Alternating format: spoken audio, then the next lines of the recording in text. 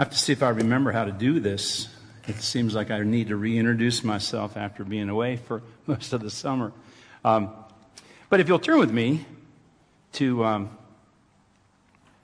the letter to James. Scripture this morning is from James chapter 5, and I'll be reading verses 13 through 20 of that passage. James chapter 5, you'll find it on page 1291 in your pew Bibles. Would you stand with me for the reading of God's Word?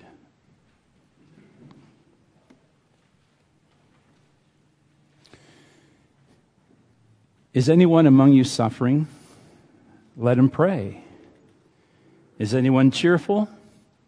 Let him sing praise. Is anyone among you sick? Let him call for the elders of the church and let them pray over him, anointing him with oil in the name of the Lord. And the prayer of faith will save the one who is sick, and the Lord will raise him up. And if he has committed sins, he will be forgiven. Therefore, confess your sins to one another and pray for one another that you may be healed. The prayer of a righteous man has great power as it is working. Elijah was a man with a nature like ours, and he prayed fervently that it might not rain. And for 3 years and 6 months it did not rain on the earth. Then he prayed again, and heaven gave rain, and the earth bore its fruit. My brothers, if anyone among you wanders from the truth and someone brings him back, let him know that whoever brings back a sinner from his wandering will save his soul from death and will cover a multitude of sins. Let's bow together as we approach God's Word. Father, we thank you that you have revealed to us your very self. You have made yourself known to us in the person of Jesus. And so this morning we pray as we hear your word that by your Spirit our ears and our hearts and our minds would be open and our lives conformed to your will and purpose for us. To that end, Lord, would you use my words this morning to speak your truth. In Jesus' name, amen.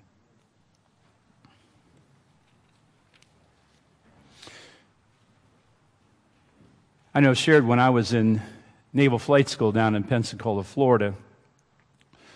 In aviation classes, every week we would have a quiz or a test, typically on Friday. And so on Thursday during class, the instructor would say, do you guys want to get the gouge for the test, or do you want to understand this stuff?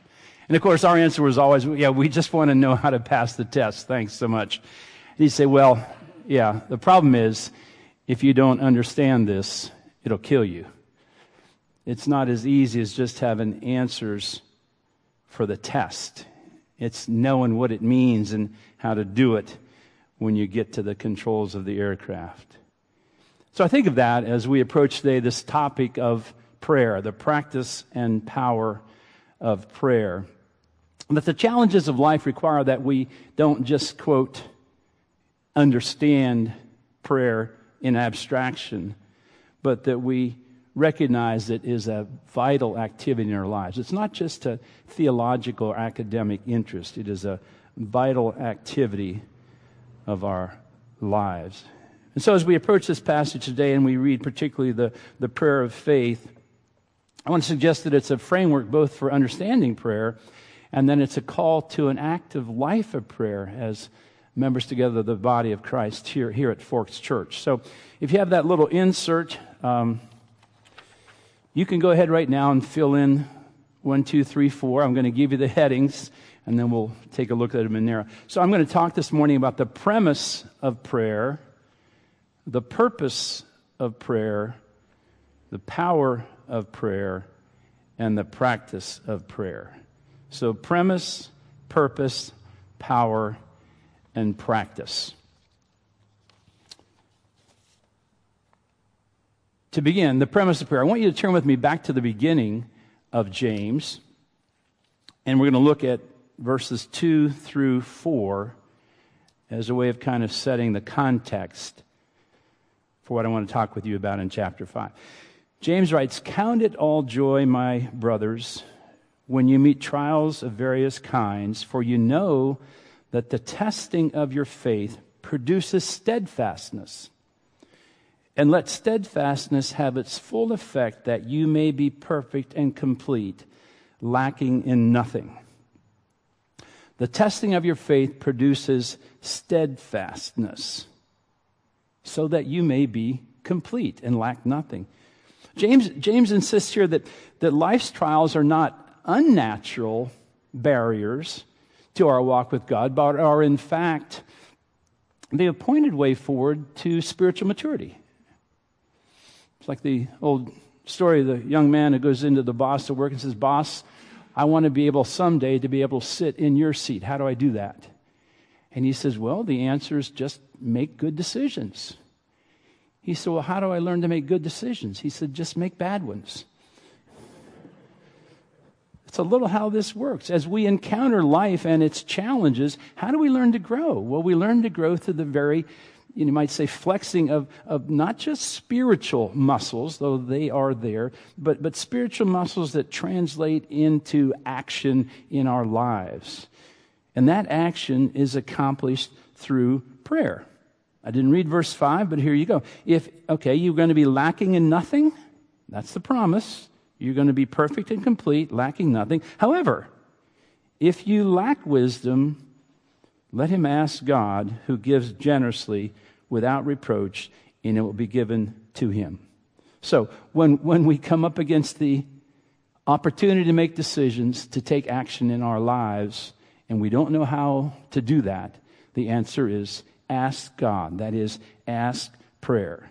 The way forward in situations that demand steadfastness and patience is the way of prayer. Now, as I was preparing for the sermon today, I thought, well, let me just take a little look here. We're talking about the prayer of faith. So I went through the book of James and said, okay, how many times does the word faith appear?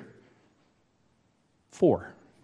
4 times, believe it or not, the word faith occurs in the text of the ESV.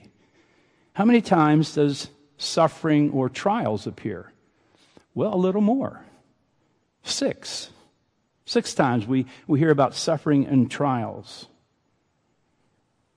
Steadfastness or patience, endurance. That word, or those words, steadfastness, patience, endurance, 10 times in James's short letter.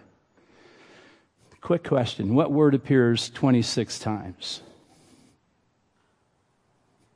God or the Lord. God or the Lord appears 26 times. Now, just taking those statistics into account, you might say, what's the foundation for everything? It is the Lord himself. As Wesley has spoken in the book of Isaiah, back in chapter 45, as Isaiah has completed this sarcastic, you might say, analysis of idolatry, he ends with these words in verses 20 and 21. They have no knowledge, says the Lord, who carry about wooden idols and keep on praying to a God that cannot save. And there is no other God besides me, a righteous God and a Savior. There is none besides me. The premise of prayer is that God is there and he is real and that he hears and answers prayer.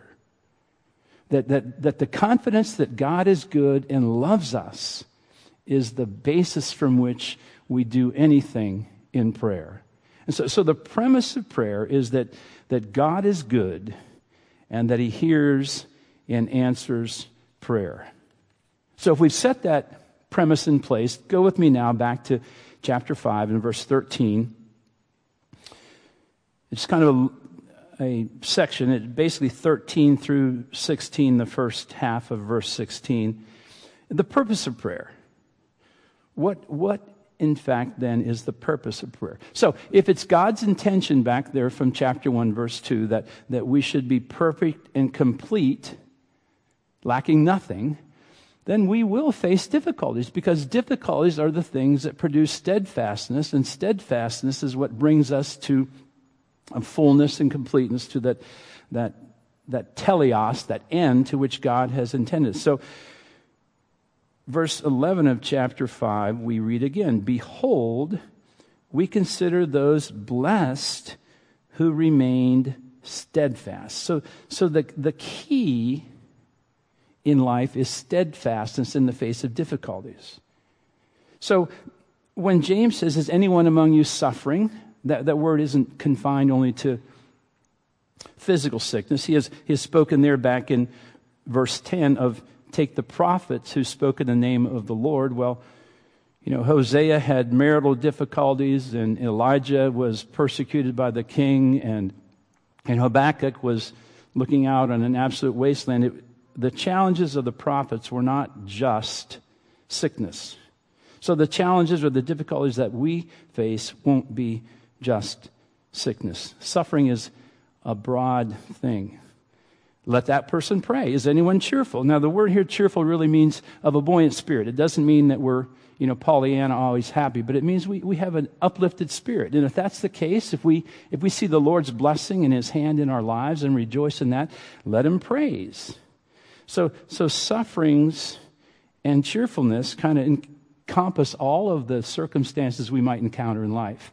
And the response is prayer, both of supplication and of thanksgiving. That we have a God, says one commentator, we have a God for all seasons, both in periods of suffering and trouble and in times of joy. Prayer and praise alike acknowledge that He is sufficient. Whether as the source of supply and need or the source of gladness and joy, God is our sufficiency. I couldn't help thinking as I was preparing that of the old hymn, what a friend we have in Jesus. What a friend we have. Are there trials and temptations? Is there trouble anywhere? We should never be discouraged. Take it to the Lord in prayer. That hymn reminds us over and over again that no matter what occurs to us, we take it to the Lord in prayer. That's the purpose, that we are drawn closer to the Lord by the circumstances of life. Now, verse 14 says, is anyone sick? Let him call for the elders of the church. Let them pray over him, anointing him with oil in the name of the Lord. And the prayer of faith will save the one who is sick, and the Lord will raise him up. And if he has committed sins, he will be forgiven. Now, you might read that somewhat glibly and say, it's almost like, you rub the bottle, the genie comes out and grants you your wish. Now, I'm sure we don't take it that simplistically, but I think we need to look a little more carefully at these verses and particular aspects of them. Okay, anyone suffering? Yep, pray. Anyone cheerful? Sing praise. Anyone sick? Now, look, the sick one there is a word for a person who is weary, worn out. And the recognition, I think, as you can see in the passage, he calls for the elders. Can't make it out to church, can't come to you, please come to me. He's that sick.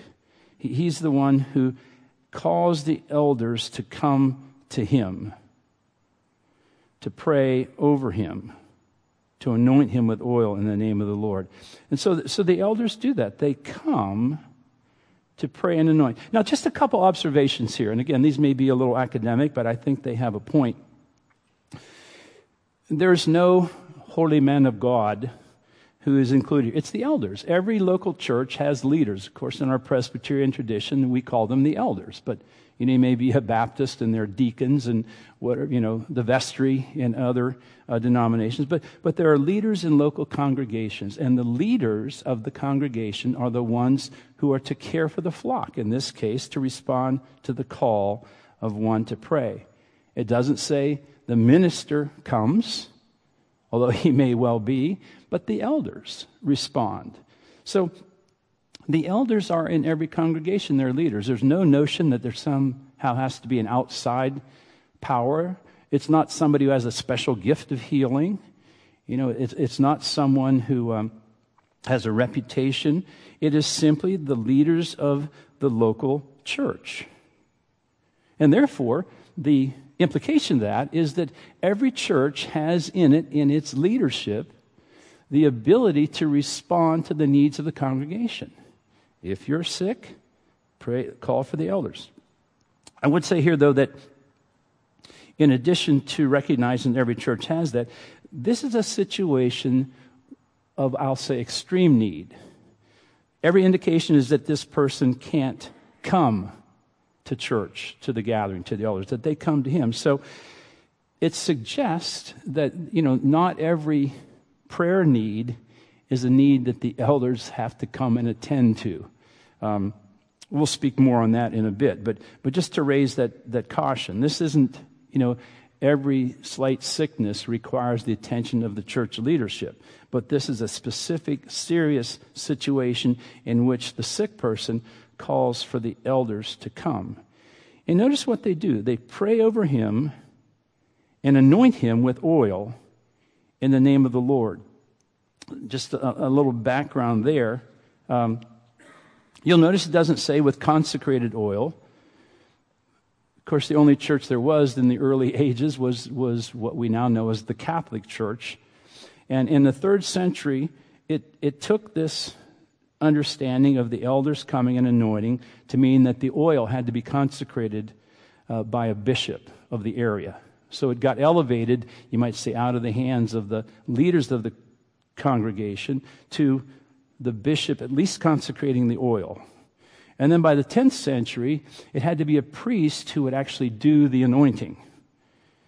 And by the 12th century, it began to be talked about in terms of extreme unction, that the person was on the verge of death and you had to come and anoint them with oil for the purpose of forgiveness of sins. And then by the 13th century, it was officially a sacrament. And by the time the Council of Trent in the middle 16th century, it was declared anathema of anybody who didn't declare that it was one of the 7 sacraments of the church and it required a priest and all that sort of thing. So over time, it was taken, you might say, out of the hands of the elders who were simply to come and pray and anoint him with oil in the name of the Lord.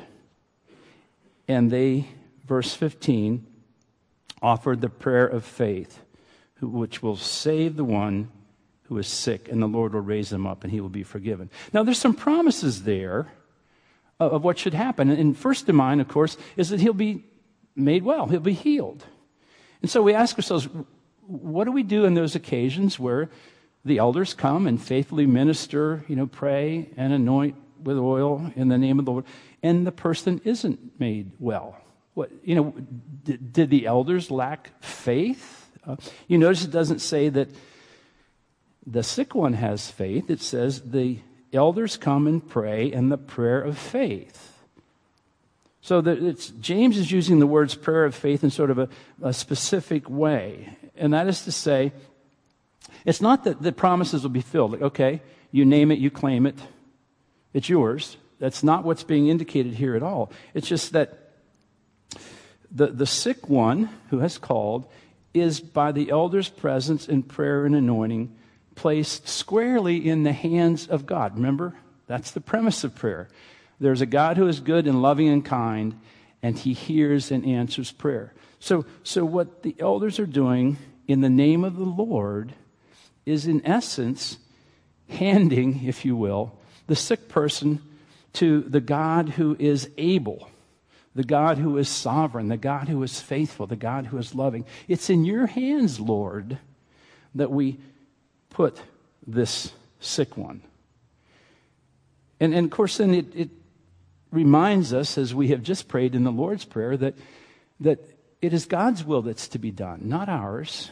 We don't know enough. When we say, thy will be done on earth as it is in heaven, what we're saying is, Lord, one, I'm not smart enough to know what needs to be done. Two, I obviously don't know what your intention is. 3, I don't have the power to do what I think is best even, never mind what you think is best. So by, in one sense, praying in every prayer, acknowledging that it is the Lord's will that's to be done, we just simply say, it's in your hands, Father. It's in your hands. And so that doesn't put a restriction on what we ask. Rather, it lifts restrictions. We can feel free to ask for anything because we acknowledge we don't know what's best. We don't have an insight into the Lord's purposes in this. We simply ask that your will be done, Lord, and in this case we would pray for healing. Now, many of the commentators suggest that the prayer of faith is in essence a prayer which the faith has been given, as Paul is speaking in other places, a gift of faith. The elders, in consideration and prayer amongst themselves before they even respond to the call of the sick man, have come to a settled conclusion that the Lord desires this healing to take place. And it's in that confidence, you might say, that prayer of faith that they come and pray. So it suggests both a caution on the part of elders as well as a consideration. Lord, what are you calling us to do? What is your desire here? And without that, quote, gift of faith, they simply come and pray in obedience, asking for the Lord's will to be done. And in this particular case, Lord, what we see is the need for healing. What you see, we don't know. What your purpose is, we are not aware of. But we know, Lord, that you are a sovereign, loving, and kind God, and that we can trust you. And so we confidently put this loved one, this sick one, in your hands. And if he has committed sins, he will be forgiven. Well, again, there's no indication that the person is a blatant sinner. It may simply be that on the sickbed, as some of you have experienced, on the sickbed you have a lot of opportunity to think. And there may be things that come to mind. You go, Lord, I think it was C.S. Lewis who said in Mere Christianity that just simply because, as an 11-year-old boy you stole something from the neighbor, that sin doesn't go away because you're 40 years old now. It remains.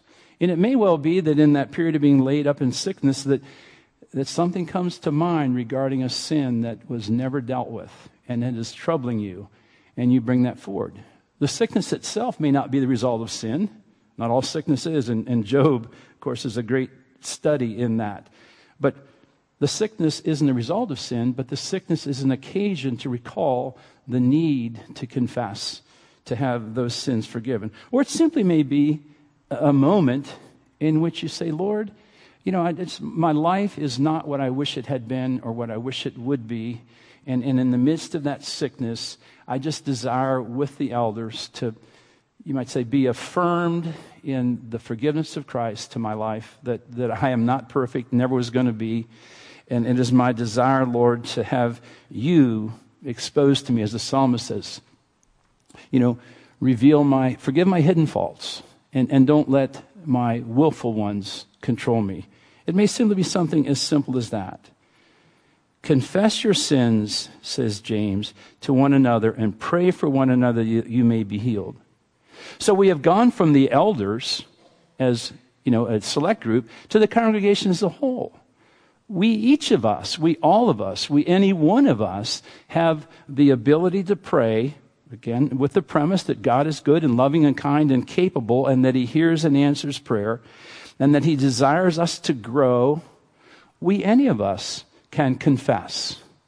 Now, it doesn't say that we have a prayer meeting and you stand up and confess to the whole congregation a private sin. We make a distinction between a private sin, which only the Lord knows.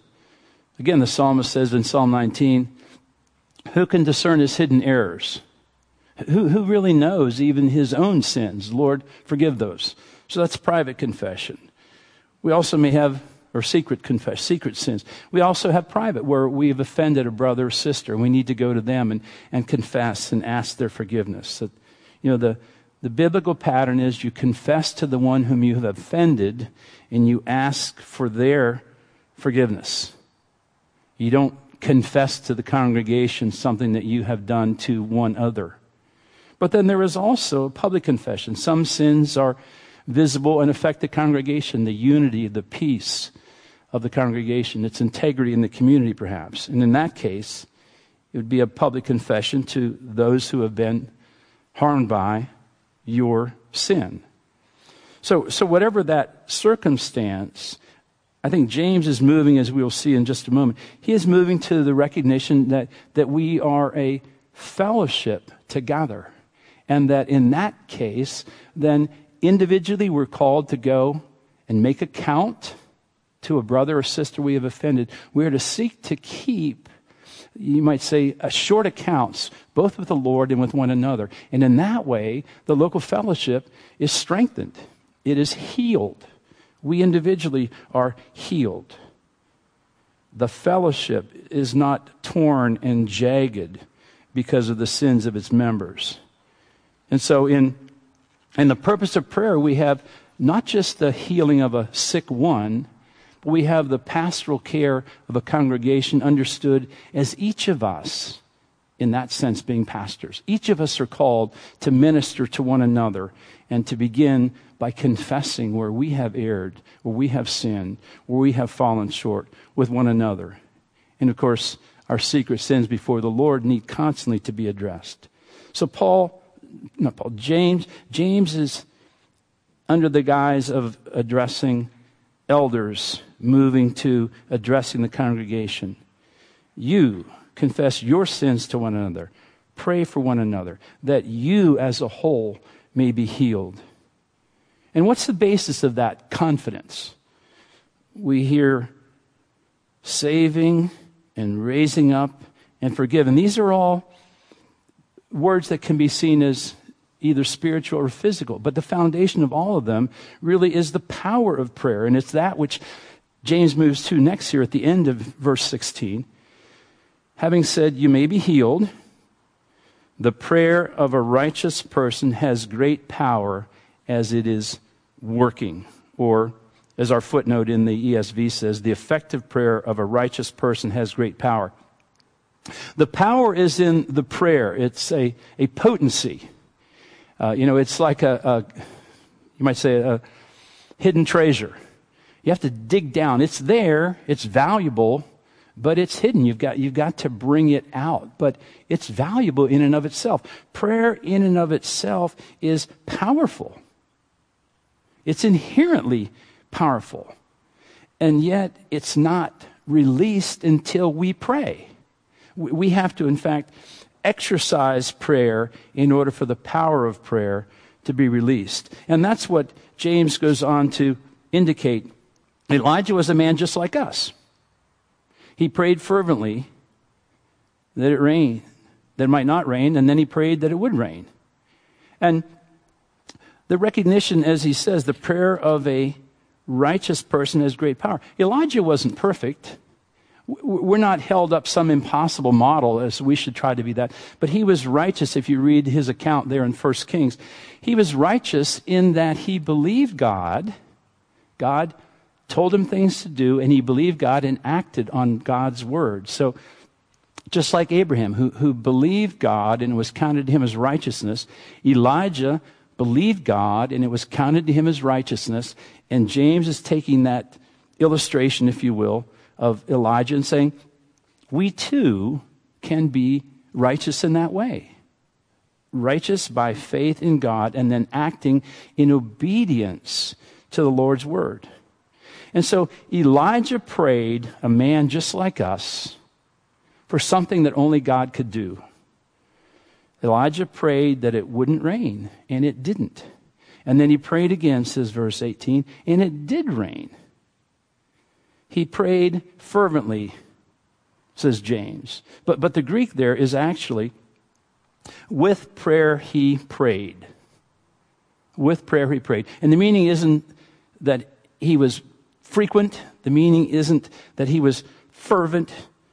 The meaning is he just prayed. Elijah was a man like us, and praying he prayed. In other words, he mentioned it to the Lord. And I think sometimes we fail to see that Gladys sends out a lot of prayer requests, and I don't know where you're at when you read them. Do you stop right then and just say, Lord, this is the thing that's come before me, and I bring it before you? We don't have to go somewhere or do something or get in a special situation. We can pray when we become aware of needs. Lord, since I don't know you're with her, bless this person. Bring healing if it's your will. Bring guidance, bring wisdom, whatever is required, whether a missionary on the far side of the world or one of our members here in, Brandywine Hospital. Praying, he prayed. And he didn't have the power to heal. He didn't have the power to make it rain. Only God did.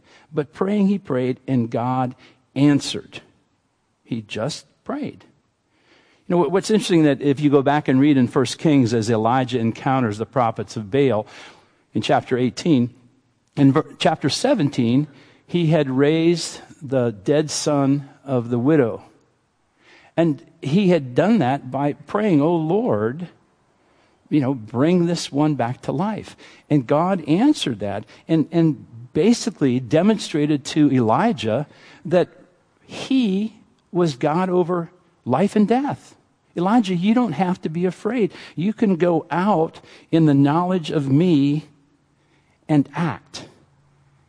And of course, in Elijah's story, what's the very next thing that he does? Chapter 18, he confronts the prophets of Baal and even Baal himself and says, "Okay, I meet you on the mountain. We're going to have a little contest here." And the point of that contest is to demonstrate which God actually answers prayer. And if you recall the story, the prophets, they're bowing down and they're going through all of their gibberish and they're cutting themselves, all morning long. And Baal doesn't say a word. Baal doesn't answer. Baal does nothing. And then when Elijah prays, the Lord sends down fire and it licks up not only the sacrifice, but the stones and the water in the trenches around the stones. And the point is this: which of the contestants, Baal or the Lord, can answer prayer? And the whole issue of the reality of God, Elijah said, rests on this point. There is a God who answers prayer. That's not Baal. It is the Lord himself, just as Isaiah says in 45. I am God and there is no other. So the power of prayer is in the God who answers prayer. And we access that power by simply praying. We simply go before the Lord and say, "Here's, Lord, what is the situation?"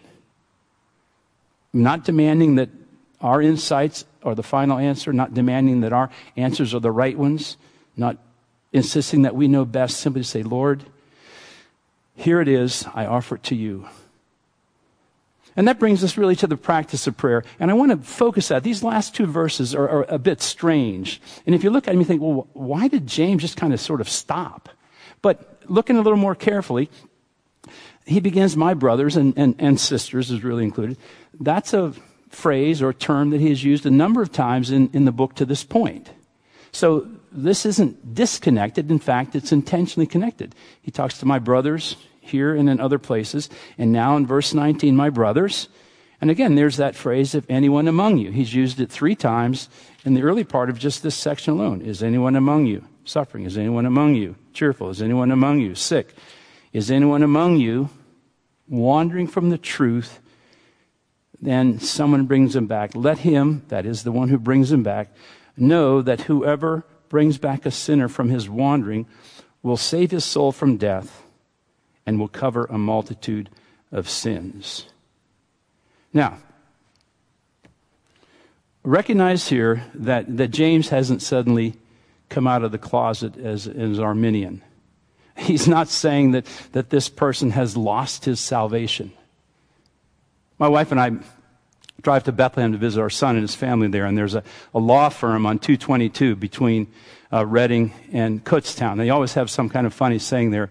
There's a couple months ago on the little billboard out front, like if you go by September Farm, it says, "Free ice cream if your name is, Hortense and Esmeralda or something." It's usually a name that nobody has, but this sign said on the law firm, "Free will if your name is Jacobus Arminius." We chuckled most of the way to Kutztown over that. Free will if your name is Jacobus Arminius. Well, James is not a closet Arminian. He's not talking about losing one's salvation here. He's talking about someone in the congregation whose heart you don't know, whose sincerity you have no ability to judge. All you can see is how they live their lives. All you know is what they present. And in this case, they may have wandered from the truth, either intellectually, as Arminius did, or morally. Paul talks about Hymenaeus and who wandered from the truth. That person within the congregation about whose faith, about whose salvation you have no way of knowing except from what you see, that person has erred. Now, for the sick person who called for the elders, they said, need some help here. And for the person who is confessing their sin to another brother or sister and asking for forgiveness, they are bringing that forward. But in this case, you don't have a call. That person is going their own way, wandering from the truth, and we, you and I, as members of the congregation, are called in brotherly concern and sisterly concern to bring them back. It is not something that we can do in our own strength. We are not going to save his soul from death. We are not going to cover a multitude of sins. But in James' perspective, this person, having been a part of the body and for all intents and purposes looking like everybody else, is someone who has not known the Lord, who has not been converted, who hasn't come to salvation through faith in Jesus. He's just with the flock and looks like it until we see or hear his wandering. And then out of pastoral concern, out of a confidence in the power of prayer, we approach them to bring them back. These are not things that a human being can do, but we are to act as if they were. Just the same way that we are to act in prayer, as if the very thing we are praying for is the thing that can be brought about. Why? Because it's God who acts in prayer. Just kind of an illustration. If you think about Jesus and the miracles of Jesus, he raised Lazarus from the dead, but we don't expect our dead ones today to be raised from the dead as Jesus raised Lazarus. It's just not the way he does things. And one commentator says this: the miracles of Jesus are recorded so that we may trust him, not so we may know in every circumstance what he may immediately do. We do not expect him to restore our dead as he restored Lazarus, but the story of Lazarus makes us confident that we can entrust our loved ones to him who is Lord over death itself. And then this, I thought was great. In miracle after miracle, which the Lord performed, we can imagine him saying to us, I will do it this once so that you will know that I can. After that, you must just trust me. I will do it this once so you know I can. But after that, you must just trust me. And that's where James, if you will, ties his whole teaching about prayer back to the beginning of his little book. What's the point? Brothers and sisters, count it all joy when you encounter various tribulations, suffering, because you know that the testing of your faith produces endurance. It's steadfastness that we are called to in the midst of this life. And that steadfastness means we pray and we wait. We don't pray and go, well, Lord, you didn't answer. I got to find, plan B. We pray and we wait. We act as if we could do what we pray that God will do and only he can do. But we in prayer know that there is power and that the Lord answers prayer. And so James uses the illustration of Elijah just as the gospel writers use the illustration of Jesus' miracles. Elijah, a man like ourselves, just prayed. And God answered him in a way that he couldn't have done himself. Man prayed and God acted. And so the Lord says to you and me, there are occasions where I will do it just this once so you may know that I can. But after that, you must just trust me. And so if we're confident in the Lord's power, if we know that the Lord loves us and has shown that love through the giving of his own Son and his death upon the cross, we are released from our sins, from our guilt. We are given eternal life in him. If we know that, and then we look with eyes upon not just the congregation, but the world around us, we will be led to pray for things that are impossible.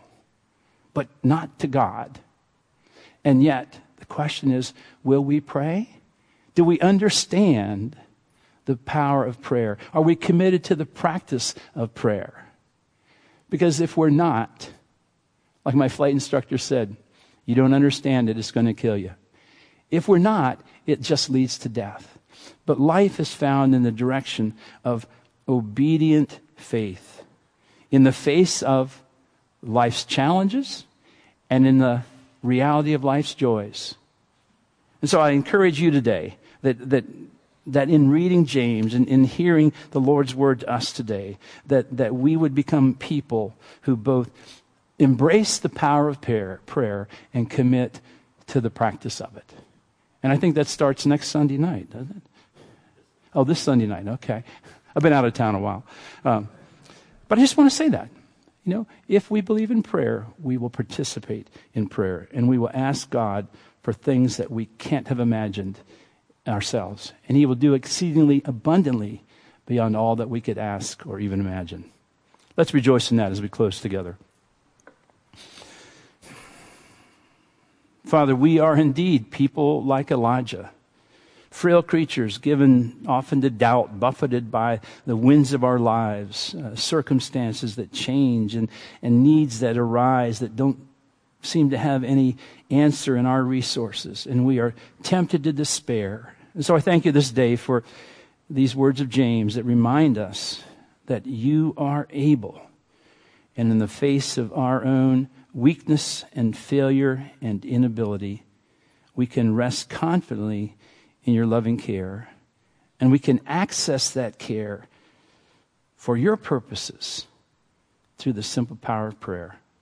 So I pray that may be our desire and our practice as you take us from this place into the world for whom our Savior died.